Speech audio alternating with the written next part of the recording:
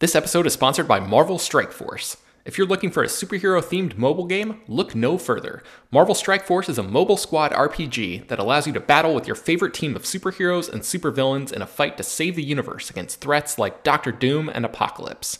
Your goal is to power up your favorite characters to complete missions, unlock gear and other resources, and beat other players in PvP modes like Alliance War and Real-Time Arena.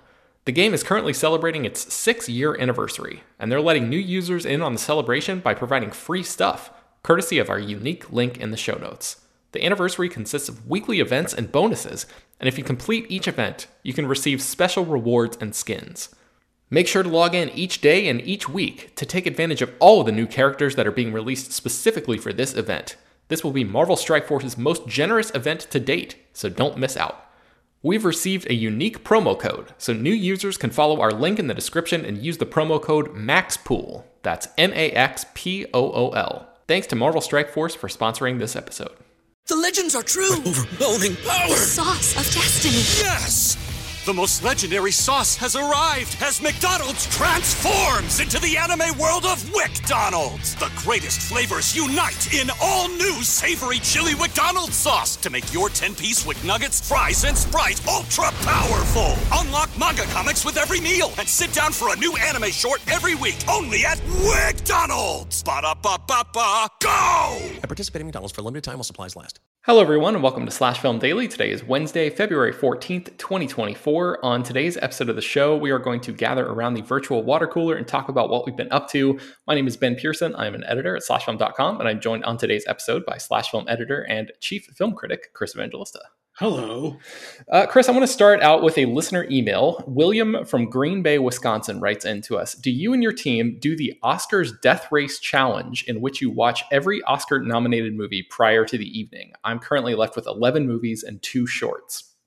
I'm actually going to pause his email right there and just let's answer that question. What do you do? How do you handle the Oscar viewing, Chris? Do you know anything about what this Oscars Death Race Challenge is?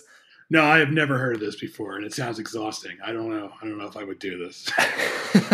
I had never heard of it before either, actually, and I looked it up right before we started recording, and evidently this has been going on since like 2010 or so, and somebody just started a website called OscarsDeathRace.com where you can track watching every single movie that's nominated in every category across the entire the whole thing there. So I definitely do not do that as part of my personal viewing habits. I try to just see as many things as I can within reason without like completely breaking my own soul by like watching every single depressing short documentary or whatever. The documentary shorts I feel like especially are like notorious for being super depressing in terms of the subject matter. So oftentimes I'll steer clear of that category entirely because I'm just like personally okay with, just letting those go and not really, feeling like a completist there. But do you have like an approach, Chris, to how you handle this? No, I watch the movies as they come out. I usually catch up on as much as I can at the end of the year. I'm in a critics society, so I catch up on that stuff to watch it to vote. But the idea of like watching every single Oscar nominated movie it doesn't appeal to me, honestly. I mean, maybe it's not that I'm like against it. Like, what a stupid thing to do. It's just not something I would be interested in doing. Like, I've seen all the Best Picture nominees, so I feel like that's where I draw the line. Usually, I try to see all the Best Picture nominees, but that's about it. Yeah.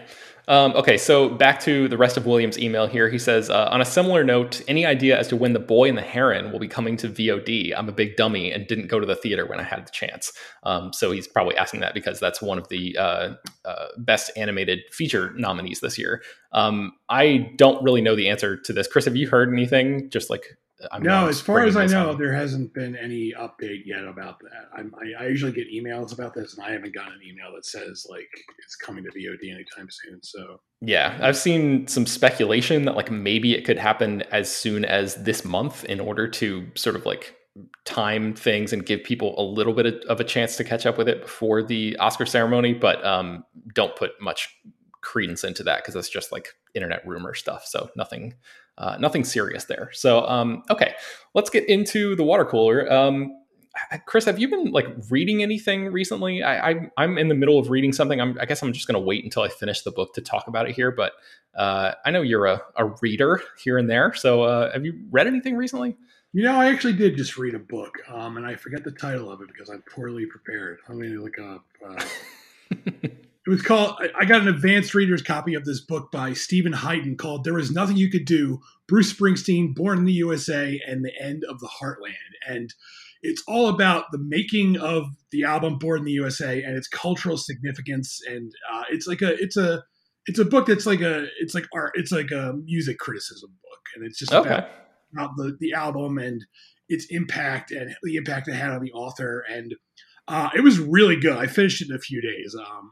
I love Bruce Springsteen. I like Born in the USA, so it was interesting to read about the book in context of when it was released and Bruce Springsteen's career and all this stuff. So that comes out in I think it comes out in May. I want to say it comes out May 28th. So I recommend that. Check that out.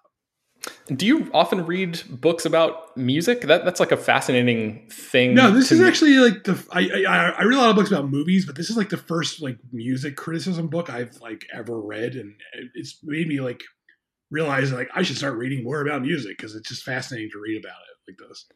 Yeah, it's like I never really got into like Pitchfork, RIP, and like some of those like famous music review sites. But it from the outside looking in, it just strikes me as like a very difficult art form to write about. Like movies, I feel like might be a little easier than music because you've got not only sound but visuals to focus on too, and right. Music just feels so much more intangible. It just feels like so much more I don't know. I guess like personal or emotional or something to write about. So it's interesting to think about like the differences, I guess, between writing about those two art forms. But did you find anything, I guess, surprising to you in terms of like how this particular book tackled that idea at all? It's just, I wouldn't say surprising. It was just insightful into like the process of the album and how it, how it was just so huge and how it pretty much turned Bruce Springsteen into this. Like, I mean, he was already popular, but it made him this sort of like juggernaut. And the book sort of argues that like something like this could not exist anymore. Like it's an album that appealed to pretty much everyone. Like, people on the left, people on the right, old, young, and like stuff like that really does not exist anymore. Like in our current landscape. And I just found that kind of fascinating about how like you don't really make art that appeals to everyone these days. Like it's just it's like a thing that's just gone. It's just about, I mean, look at just the Super Bowl. The Super Bowl is like the most, like this Super Bowl in particular has become ultra political, just like the way our society is right now. It's just like, I'm rooting for this team because of Taylor Swift, and Taylor Swift is going to endorse Joe Biden, like, which did not happen. And it's just like, everyone just lost their minds basically. And like, you can't, and like, things are so much different in the 80s. Not that, there wasn't a political divide. Obviously there was a political divide, and, the 80s were the era of, the horrible person that was Ronald Reagan. So it's not like that didn't exist. It's just like a different way of art being released and art being consumed by people. It's just a very different way. Yeah, for sure. Okay, so let's get into, I guess, what we've been watching. I have a few things that I want to talk about. I watched a movie called Zero Focus from 1961. Have you ever heard of this, Chris? Absolutely not, no. Okay, so Yoshitaro Nomura is the director, and this movie is about a woman named Tiko, whose husband goes on a business trip 1 week after their wedding day. And he has this promising career in advertising, and he's supposed to return from this trip a few days later, but he never comes back. So Tico is calling around, trying to figure out where he is, and everybody's like, oh, I'm sure he'll be fine. He doesn't like gambling. He's not a big drinker. Everything will be fine. And she realizes pretty quickly that she doesn't really know very much about her own husband, and kind of like armed with these two mysterious photographs that she's discovered among his personal possessions, she ends up going on this quest to track him down. And it basically becomes like a detective story, even though she isn't a detective by trade. She's like interviewing her husband's boss and taking cross-country trains to follow leads and all of that. I really dug this movie. There's very little wasted time here. I felt like it really got down to business in an efficient way, and it never feels like it drags at all, which is kind of rare. It's a small scale human mystery, but I thought it was very compelling and ultimately pretty satisfying. So it's called Zero Focus. It's on the Criterion channel. If you want to check that out, I'd recommend it. I've also watched After the Thin Man for the first time. Have you ever seen any of the Thin Man films, Chris? No, I know of them, but I have never seen them. They're like a blind spot. My wife bought me all of them on Blu-ray for Christmas this year. And she and I had watched The Thin Man, the original movie, a couple times. But I'd never seen any of the sequels. And I want to say there are like 7 movies in this franchise or something. They really just like kept going back to the well. And I had heard that the first one is great. And then all the other ones, it was kind of like diminishing returns, or like, it kind of drops off a cliff quality wise. But I found the second one to be pretty enjoyable. This is the second on-screen adventure of Nick and Nora Charles, who these characters are a married couple who are deeply in love with each other and always seem to find themselves caught up in a mystery. The Nick character is played by William Powell, and Nora is played by Myrna Loy, and the two of them are great together as usual. And the two actors co-starred in 13 movies over the years, which I feel like doesn't really happen that often these days anymore. I would love to see more of that. I feel like we talked about that with like Ryan Gosling and Emma Stone. Like, I just wish that they could work together more and sort of really develop that on-screen partnership and pairing. W.S. Van Dyke, who directed the first movie in this franchise, also came back for this one. And I just learned that he was known in Hollywood. I figured you would appreciate this, Chris. He was known as One Take Woody because he was so efficient at getting what he needed on film sets. So Hell yeah. it's quite the nickname there. The plot of this movie follows Nick and Nora as they take the case of Nora's cousin's missing husband.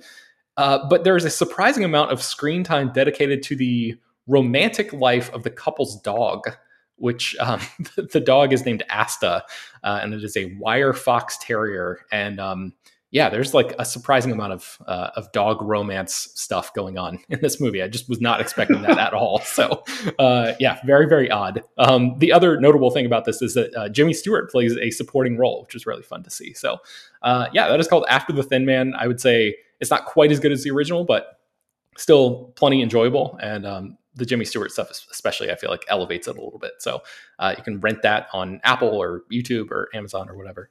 I also watched The Ghost and Mrs. Muir. Have you ever seen this one? I haven't. I've heard of it, but I have not seen it. Yeah, I had never seen it. I think I'd heard very, very vague things about it. But this is from 1947. Joseph L. Mankiewicz directed this. Gene Tierney stars as Mrs. Muir, who is a widow with a very young daughter, played by Natalie Wood, who couldn't have been more than 10 years old at the time that she made this movie. And they move into a house that is haunted by the ghost of an old sea captain, who is played by Rex Harrison. And this is a very entertaining movie, Chris. Like, she is this very nice woman who's very like put together and proper and stuff. And he is like this prickly, bombastic personality who's always saying things like, "Blast it all, you confounded woman. I don't swear. My language is most controlled." And, it's just like very over the top. And it's basically working from like the Beauty and the Beast playbook. Like, these characters are kind of, they're opposites in a lot of ways, but slowly they develop a friendship that may evolve into something more, which is obviously complicated because one of them is a literal ghost. So there's some problems there. But Bernard Herrmann, who was the composer who often worked with Alfred Hitchcock, did the music for this, did the score. And the whole thing really just feels like this sweeping romantic classic. I really, really dug this a lot. So I would highly recommend checking out The Ghost and Mrs. Muir. I think if somebody were to make a list of like non-scary ghost movies, I imagine this would have to be somewhere close to the top. So this was also on the Criterion channel, which I, again, recommend this one for sure. And then finally, I just wanted to mention that I rewatched Streets of Fire. Chris, I went back and listened. You and I in particular spoke about this on an episode of this podcast that came out back in 2018. And I remember being kind of taken aback by how unique this movie was. And I remember liking it at the time, but it's doing so many different things and kind of mixing so many different tones and stuff that I think I was like thrown off kilter by the movie just because I was not expecting how wild it is. But now my second time watching it, when I knew what I was getting into, I ended up liking it a lot more. Do you have any, have you like rewatched Streets of Fire recently, or any, I guess, updated thoughts on that movie at all? I haven't rewatched it, but I love Streets of Fire. I mean, I think the lead actor is kind of boring. He's like the weakest part of the movie, but everything else is it's such a cool movie. Just like the opening montage, or like the opening scene where they're like having that concert and Diane Lane is singing. I was like, This is awesome. This is so cool. And Willem Dafoe is so cool in the movie. It's just a really cool movie. Like it's like the definition of cool is that movie. Yeah, Walter Hill, the director, said that the origins for this project, I was just reading about this a little bit before we started recording. He said the origins for the project came from the stuff that he thought was great when he was a teenager and still had great affection for when he was making this movies. And the quote he gave was, custom cars, kissing in the rain, neon, trains in the night, high-speed pursuits, rumbles, rock stars, motorcycles, jokes in tough situations, leather jackets, and questions of honor. And I feel like that does like a pretty good job of summing up the type of stuff. That's like a Bruce Springsteen song right there. All that's like the lyrics of the Bruce Springsteen song right there. Yeah, that's right. Kissing in the rain. And yeah, Michael Paré, the lead actor, I remember us talking about how he was definitely the weak link. I think I wasn't quite as bothered by his performance this time. Maybe again, just because I knew sort of more what to expect. But I was reading a little bit about it, and the producers apparently saw Eric Roberts, Patrick Swayze, and Tom Cruise for the lead role. And they actually like offered Cruise the part, but he was busy with another part and couldn't do it. But I was just like kind of blown away at like what Streets of Fire might have looked like with Tom Cruise as the lead. Like, do you have any reaction to that, Chris? That would be such a better movie. Or Patrick Swayze would actually be perfect for that. It would be like, even though I love the movie, it would be like 10 times better with Patrick Swayze in there. Yeah, especially because like the whole supporting cast is so like lights out all the way across. You know, you've got Diane Lane, as you mentioned, you've got Willem Dafoe, you've got Rick Moranis. Like everybody in this movie feels like somebody who went on to become, if not a full-on superstar, at least like a recognizable, like really enjoyable presence on screen. And then you've got Michael Paré, who just kind of like seems like he wandered in from. It kind of works for the character, but it just doesn't really work in the same context of like, oh man, here's all these great people, and then there's this guy. But if you had Patrick Swayze in there, I feel like he would have brought the right energy, but also he would have made this movie even more of a novelty of like, check out the young, you know, it kind of would have been like the short-term 12 or something of I don't know, greaser rock star motorcycle neon kissing in the rain movies. So, exactly. Okay, let's take a quick break and then we'll come back and get into what you've been watching. All right, what have you been watching recently, Chris? So Netflix just added a movie called Plus One, and it's a rom-com, and I watched it the other night actually, and this is a charming, really likable movie. I feel like there aren't a lot of good rom-coms anymore, and so when a new one crops up, we should celebrate that because it's a good genre when it's done well. And this stars Maya Erskine and Jack Quaid, and it's got a really contrived premise. There are two people who have been friends since college, and they've both been invited to a bunch of weddings over the summer. It's like 10 weddings between them total, which seems like insane to me. I can't imagine being invited to that many weddings. But anyway, they're like, what if we beat each other's dates to these weddings? Like, you go with me to my weddings and I go with you to your weddings. And of course, as you can guess, they end up falling in love with each other. And, even though that's not like the most original premise, it's such a charming movie. The two leads have really good chemistry together, and it's really funny. And I really enjoyed this. It's just a light, charming, really well done rom-com. I like this.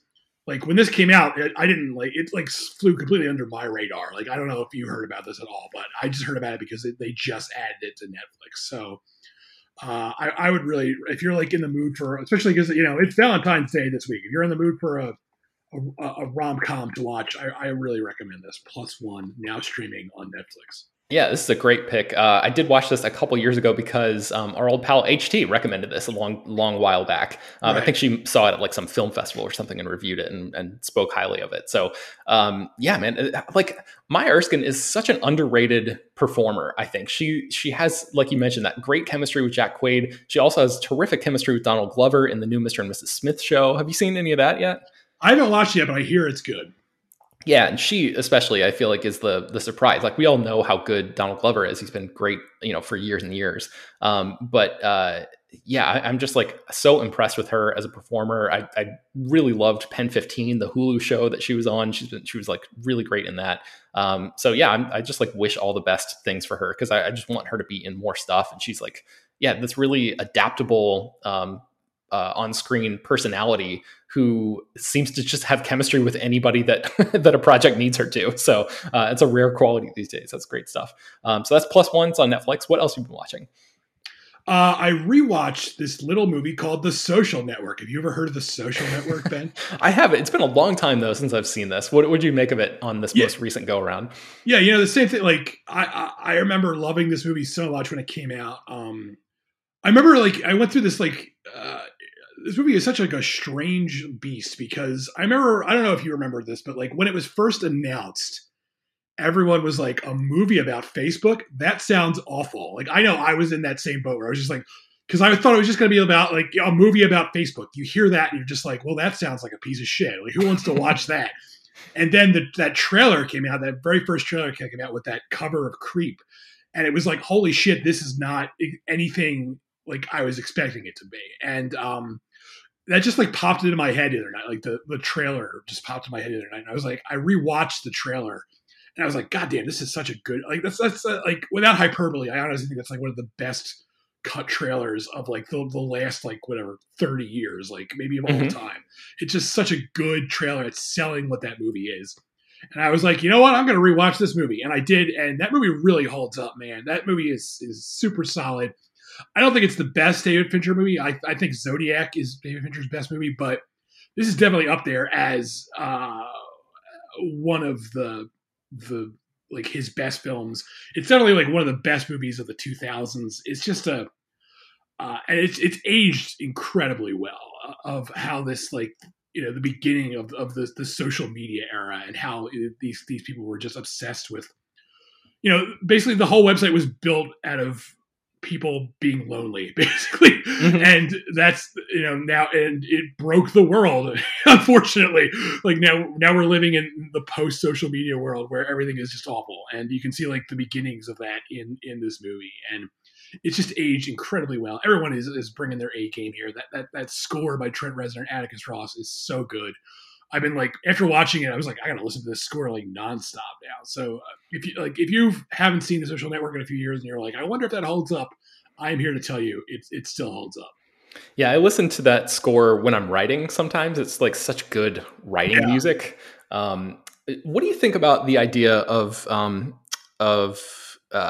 what is his name? Aaron Sorkin. Jeez, I can't believe I forgot his name for a second. Aaron Sorkin and David Fincher potentially getting back together for like part 2 of the Zuckerberg, like Social Network 2. There's been so much talk about that over the past few years, especially with like Zuckerberg being up in like Senate hearings and all that kind of stuff, and like the aftermath of the 2016 election and Facebook's involvement in that and all of that. So what do you think about having, the original movie so fresh on your mind? What do you think about a potential re-team about that?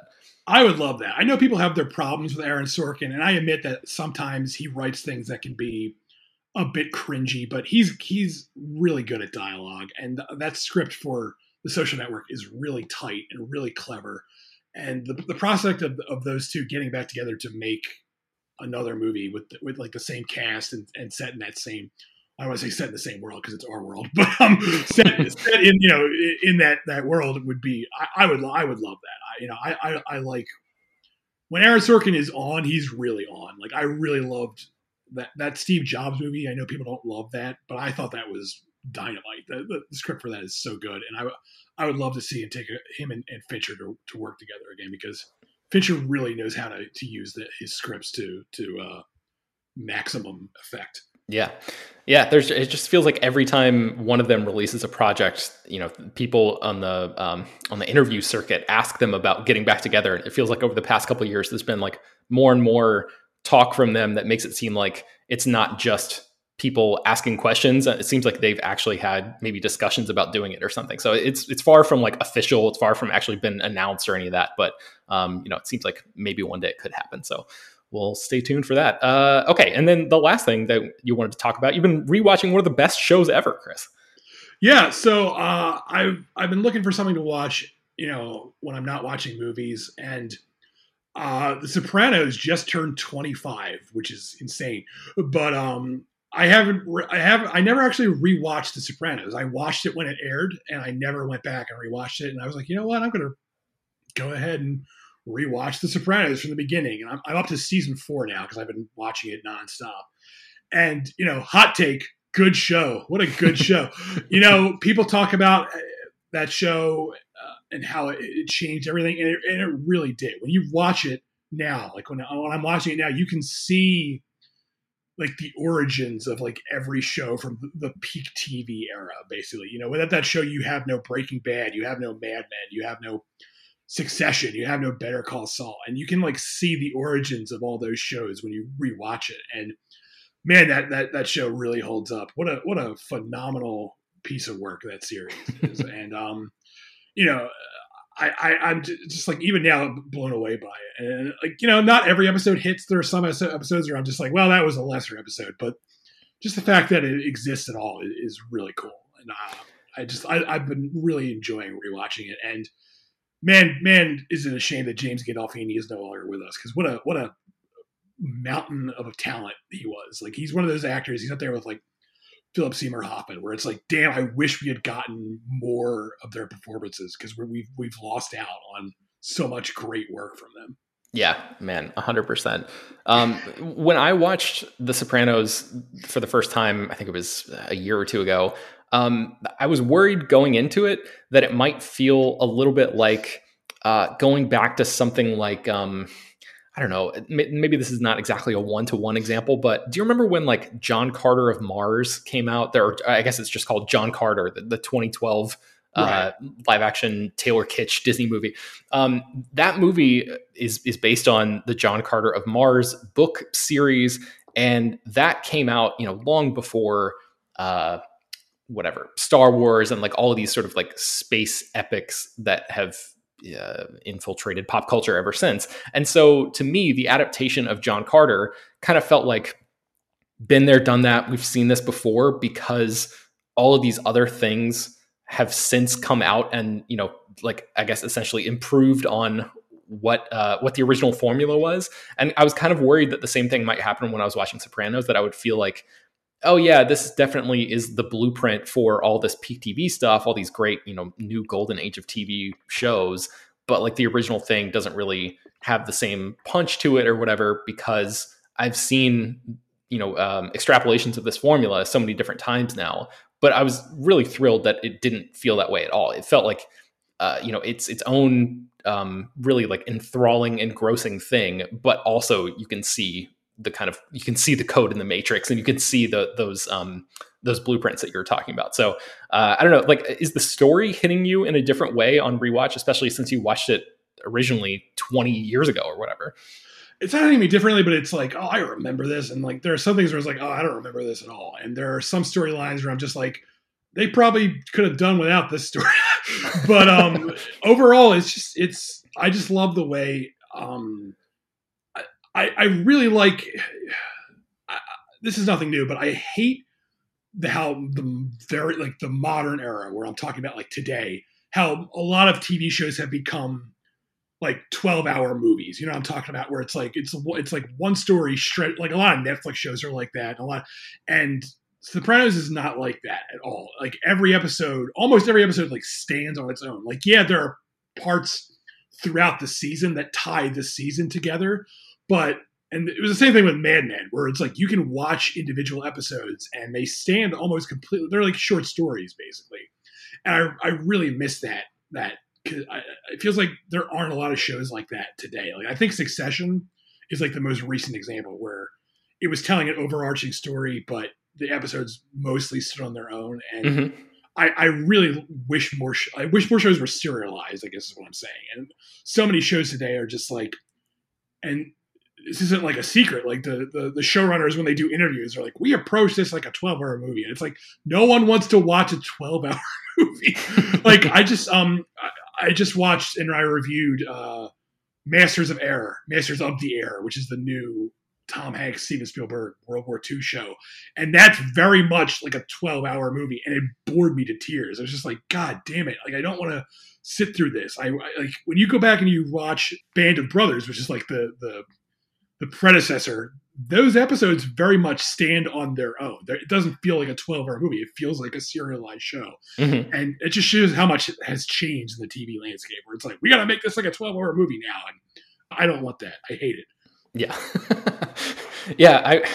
I wonder why that is. Like, you would think that it is just the shortening of seasons, right? Like, you would think that has something to do with it, but that's not necessarily true, because it's not always shorter shows feel that way, or shorter like episode counts feel that way. So I wonder what the culprit is there. I think it's just because everything is made now to be binged, even though like even Masters of Air it's not released all at once. It's released weekly, but everything is like meant to be binged now. And I feel like that's how they're approaching writing it. It's where it's like, well, people are going to sit down and watch this all at once. We got to make this all one story. And it's like, I'd rather you not do that. Like, yeah, give me stories that stand on their own. Okay. Last question about The Sopranos. Do you have a favorite Sopranos character? Somebody popping off the screen at you this time? Man, it feels generic to say Tony Soprano, but I just love James Gandolfini's performance so much. It's so good. And it's everyone else on the show is like, that's the thing. Rewatching it now is like, man, everyone on that show is a scumbag. Like, there's like almost no likable characters on that show. And it's like, some of it stands like it's not that this is new to me. I knew this when I watched it the first time around, but watching it now, I'm actually kind of shocked at how nasty every character on that show is. It's kind of amazing that they got away with that. So it's just impressive that you can make a show and it becomes that popular and everyone is just a piece of shit. Yeah. Well, you wrote a great article about every single person that Tony Soprano kills on The Sopranos. So I'm going to link to that in the show notes. I encourage people to click on that and read it, because first of all, it's a well-written article. But second of all, I just rewatched the show and I was like, I don't remember exactly. I remember Tony, of course, like lording over this entire operation, but I didn't remember all the times that he sort of like got his hands dirty specifically himself. So it was like a refreshing, I guess it's weird to say, it's a refreshing reminder of all the murder that Tony Soprano committed. But yeah, anyway, I thought it was great. So check that out. I'll put that in the show notes as well. I will also link to the previous episode of The Water Cooler where we talked about Streets of Fire the first time, in case anybody wants to go back and listen to our more, deeper discussion about that the first time. So that's going to do it for today's episode of the show. You can find more about all the things that we mentioned on today's show at slashfilm.com. Slash Film Daily is published every weekday, bringing you the most exciting news from the world of movies and TV, as well as deeper dives into the great features you can find on the site. You can subscribe to the show on Apple, Overcast, Spotify, wherever you get your podcasts. Please subscribe to our newsletter, send your feedback, questions, comments, concerns, and mailbag topics to us at bpearson@slashfilm.com. Make sure to leave your name and general geographic location in case we mention your email on the air. Don't forget to take a minute to rate and review the show on Apple Podcasts or Spotify. That really does help us out a ton. Tell your friends about the show any way you can. Thank you so much for listening, and we will talk to you all tomorrow.